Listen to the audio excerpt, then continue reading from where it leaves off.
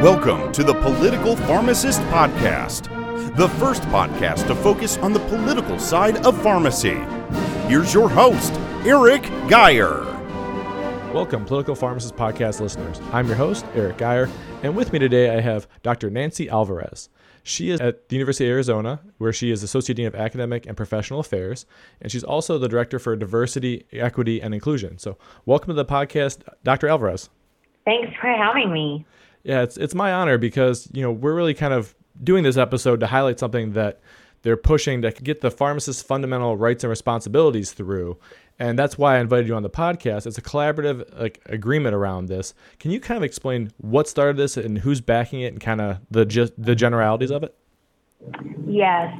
So, as you know, the issues around workplace and pharmacy personnel, technical and professional, so pharmacists and technicians, that it's in the crosshairs. It's big. And well-being of these personnel continues to be critical and a complex issue for the profession, and certainly has an impact on patient safety. And so APHA has a steering committee, a well-being steering committee, and this committee reviewed the work that came out of the Enhancing Well-Being and Resilience Among Pharmacists Workforce. So this was work of a consensus conference from a couple of years ago. And in their review, they noted that there were a number of recommendations that were directed at state boards of pharmacy and speaking towards the need to suggest changes to regulations and to laws. And so this well-being group believed that the best way to address these recommendations was to collaborate with state pharmacy associations. And so this fall, APHA reached out to the National Alliance of State Pharmacy Associations, or NASPA, to collaborate. And so from that, a work group was appointed. So that's where it includes me and another representative from APHA and two people from NASPA. And we began to work with support of APHA and NASPA staff. And so what you see, and we only started to work in October of 2020 and created a number of recommendations that we forwarded to the respective boards at APHA and NASPA for their review. And so we only started in October and completed our initial work in January of 2021. Yeah, and I think it's huge because this type of collaboration isn't something you see all the time, and a lot of people always complain about pharmacy orgs not working together, and this is taking all the state boards and the national representation for pharmacists basically as an organization and just saying, look, we need to work together and smashing it together so that we can get some good ideas out of this and kind of, help get it to the states where it needs to be, correct? What I would say is that there are a lot of things that happen in a collaborative way at the, certainly at the national level and between the organizations. Much of the work doesn't have a lot of high visibility to pharmacists or pharmacy technicians in a day-to-day sense.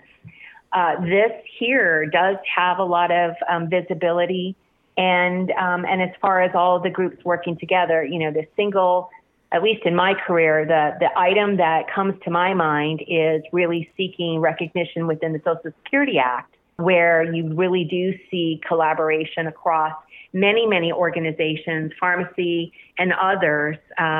So I think this one is, a highly visible item, and it really has been a pleasure because, as you say, bringing together the state associations, bringing together APHA to lead this issue, is important work. Yeah, and so kind of what were some of the goals, if you will, or what are the things that you guys have done? Because you guys are holding a town hall meeting on April 6th and 7th, so people can find that. I'll put that in the show notes as well. But kind of what were some of the goals and why were you holding the town halls exactly? Yeah, so one of the first items that comes from this work group is this pharmacist fundamental responsibilities and rights. So it's the first release from the collaboration. And the goal really is of this particular work is we've assembled a statement of principles that are focused on pharmacist responsibilities and workplace expectations. And the work group developed these this statement of principles, these fundamentals, to publicly state a pharmacist's professional responsibilities, those that are outlined in the Oath of a Pharmacist and the Pharmacist Code of Ethics, and within state scopes of pharmacy practice and the essential rights to which pharmacists are entitled, so that their responsibilities can be fulfilled. So it's how is the pharmacist responsible to the public and to advancing patient care, and what is it that is needed in order to facilitate the fulfillment of those responsibilities. And so the work group believes that the fundamentals address in a very highly visible way that what national and state pharmacy organizations have heard are the issues that are being experienced in pharmacies across the country.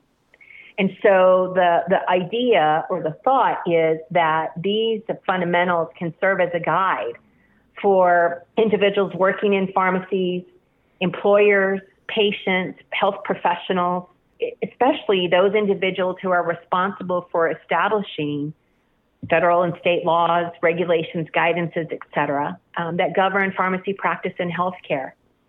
But I would then take a pause and step back and say that when the work group considered this body of work, they didn't do so with only one practice setting in mind.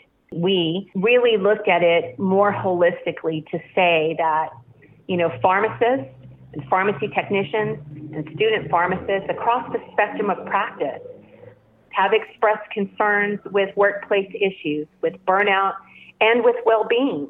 And so how do we think about this in a very broad way so that we are not excluding any important groups of colleagues that are out there trying to deliver good patient care? Yeah, and we've seen a lot of national headlines recently with regards to retail. We haven't seen those really with regards to hospital, but I think to your point, you don't want to, especially in a hospital. So you really wanted to make sure that you had your bases covered. And I like the way that it's done. Not only is it just collaborative with the two organizations, but it's also like a duality of, hey, here's what we expect for responsibilities that we will hold someone accountable for as a profession if they're not meeting. But here's the rights they have so that they can meet those responsibilities. And that kind of leads into what a lot of these stories are. A lot of these stories that we see coming out are, I'm, for lack of a better term, being abused, overworked, burned out, forced to do all these things at once that really don't relate to what my actual responsibilities are. And, therefore, it's almost like the rights are being violated, so you can't meet the responsibilities. Is that kind of the logic, why you put them out together like that? Well, I think it's if my goal is patient-centered care, if my goal is to ensure that patients are experiencing the most that they can from their medications, if the goal is optimal use of medications, then what is required in order to facilitate that? And what is my role as a pharmacist to ensuring that indeed occurs?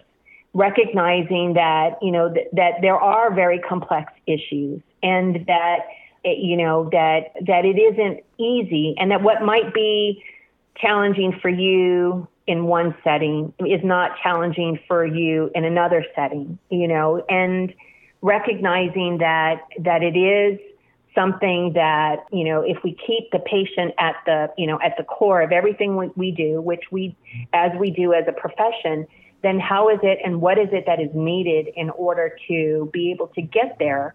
That was the thinking around it. Okay. And really recognizing that you can't do one without the other. Yeah. You can try.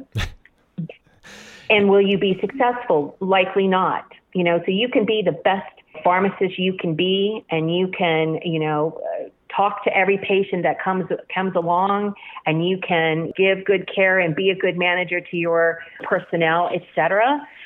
But if you're going home and crying your eyes out or, turning to other means of relief, is that successful? No. So we need to think about things more holistically. What is it that we want to do? We want good patient care. And how is it that we can accomplish it what do we need in our environment to allow us to do what we're obligated to do by our oath, by our state regulations, et cetera. So we tried to think about it in that way. Yeah, and kind of adding to that, one thing Michael Hogue said previously on a live discussion we had with Dr. Sandra Leal, he had said that a lot of times, or not a lot of times, but several times, precedent that was put forth by either APHA or an organization like this has been used in like legal cases, basically of saying like, hey, these needed to be met and this wasn't met, whether it was for punitive or for the pharmacist side, whatever side it was on. I don't know. I'm not a lawyer. I don't have privy details of the case, but that was kind of what was used. And so I thought that was interesting because when you see multiple organizations like this moving with something, it's really setting a high precedent of this is what needs to be met so we can take care of people, just kind of what you're talking about here. And we're not going home and basically sacrificing ourselves for the betterment of the world or the patients to the point where it's absolutely detrimental to our own health as well. So I think that's huge, and honestly something I have to personally say thank you for working on, because that's something that so many pharmacists, especially the ones who are working in community setting, really need right now to feel like they're being heard. So thank you for doing that. Well, you're welcome. And I have to say the work has been deeply meaningful. I have been a community-based pharmacy practice person, a pharmacist working in community practice at a point in my career, and recognizing that, and trying to think about, my own experiences and really allowing those to drive for the motivation to get the work done. I think the consensus conference that was held a few years ago was incredibly important. But like with many things, like, for instance, a strategic plan, it's not good if it sits on the shelf. And so, taking a look a couple years later at what still needs to be addressed, it was very attractive to me to say, do you want to be a part of this? Yes. Because I was part of that consensus conference. And I did, in the back of my mind, wonder, what we would be doing with all of these recommendations. The ones that address an individual, that seems kind of easy. The ones that, are pointed towards the employer, well, they have a role too. But what about these other things, this other area that the well-being and resilience group, the steering committee, the well-being steering committee, recognizing the fact that there are several recommendations that were directed towards boards of pharmacy that hadn't yet been addressed. What is it that we can do within those? And those covered a whole host of topics. Okay, well, what can we do? And so this is a first effort. Yeah, and I think it's huge just because, like you said, it's just so all-encompassing. I'm glad that you find it rewarding, because I feel like so many of us are going to find the results rewarding of it. So thank you again for doing that. And kind of digging a little more in the weeds on this, and we talked about this a little bit leading up to the podcast episode, mentioned it several times already. We've seen some national headlines, whether it be the New York Times, Ellen Gabler kind of bomb that she dropped in early 2020, right before COVID hit, which was, as we all know, is putting a lot more stress on pharmacists. And we also even saw recently an NBC Nightly News article with the Juraminsky story about issues that people at some of the larger chains are facing and how they're being treated with metrics, or kind of, for lack of a better term, some of the Wall Street demands, if you will, being put on these companies to always try and make the quarterly profit. How do you see something like this initiative that you're working on, and when it comes out with everything, actually improving the work conditions for people who are on the front lines? Like, is there anything that you're seeing definitively that you think will really kind of, I don't want to say push the big corporations, if you will, to the limit, but something that will kind of make them take a step back and say, hey, look, we need to change our practice a little bit because of these standards that are now set? Yeah. So, my feeling is that, we don't yet know what the actual outcome will be. What our work group believes is that these fundamentals can be used as a vehicle to facilitate meaningful dialogue and to help capture the conversation, as we've previously mentioned. Pharmacists have responsibilities. They have an oath by which they hold and held to account. And in order to fulfill those responsibilities, there is a need to create environments that facilitate that. So it really is around facilitating meaningful dialogue and with the goal of enhancing workplace and patient safety. Okay. And that's the goal of the fundamentals. And then there's another project that we'll launch this week, and that is a state-based national pharmacy workplace survey. And so the goal of the survey is to provide national and state-based aggregate data on pharmacist workplace issues across all settings. We also recognize that there are pharmacists that are fearful to speak up because of employer retribution. And certainly we hope that this anonymous survey will give a voice to those pharmacists. Hey. And so more details are soon to come, and we'll keep you informed of when that launches. So APHA and NASPA are having town hall meetings April 6th and April 7th. People can find that online. I'm going to include a link in the show notes here, and I'll probably post it again when it does go live to some of my social media accounts and things like that for listeners to find. How can pharmacists get involved and help promote this? Not just the town hall, but kind of what's being done. And how can they get involved to help if they want to? Yeah, so most immediately, I would encourage everyone listening to encourage their colleagues to tune into the town hall. Now, registration is required, and that information is, as you described, will be available on the APHA website to be able to sign in. And it's free. It's free. And it is. It's free. There's no charge. And individuals do not need to be members of the association. So you don't have to be a member of your state association. You don't have to be a member of APHA to participate or to contribute.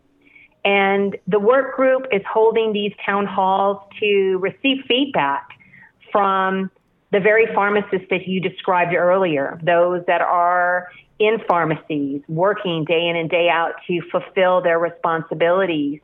We want to hear from those individuals and what they think about the responsibilities and rights document and how they see it being used and useful in the way in which they're working, how they see it working with their employers, how they see it working to educate consumers about what they can expect from care received from a pharmacist, et cetera. So that's the most immediate way people can be involved. Now, if people aren't able to be a participant in the town hall, then they're welcome to submit written comments, and those can be received as well. And that information is available on the website. Let me see if I can't locate it very quickly. Yes.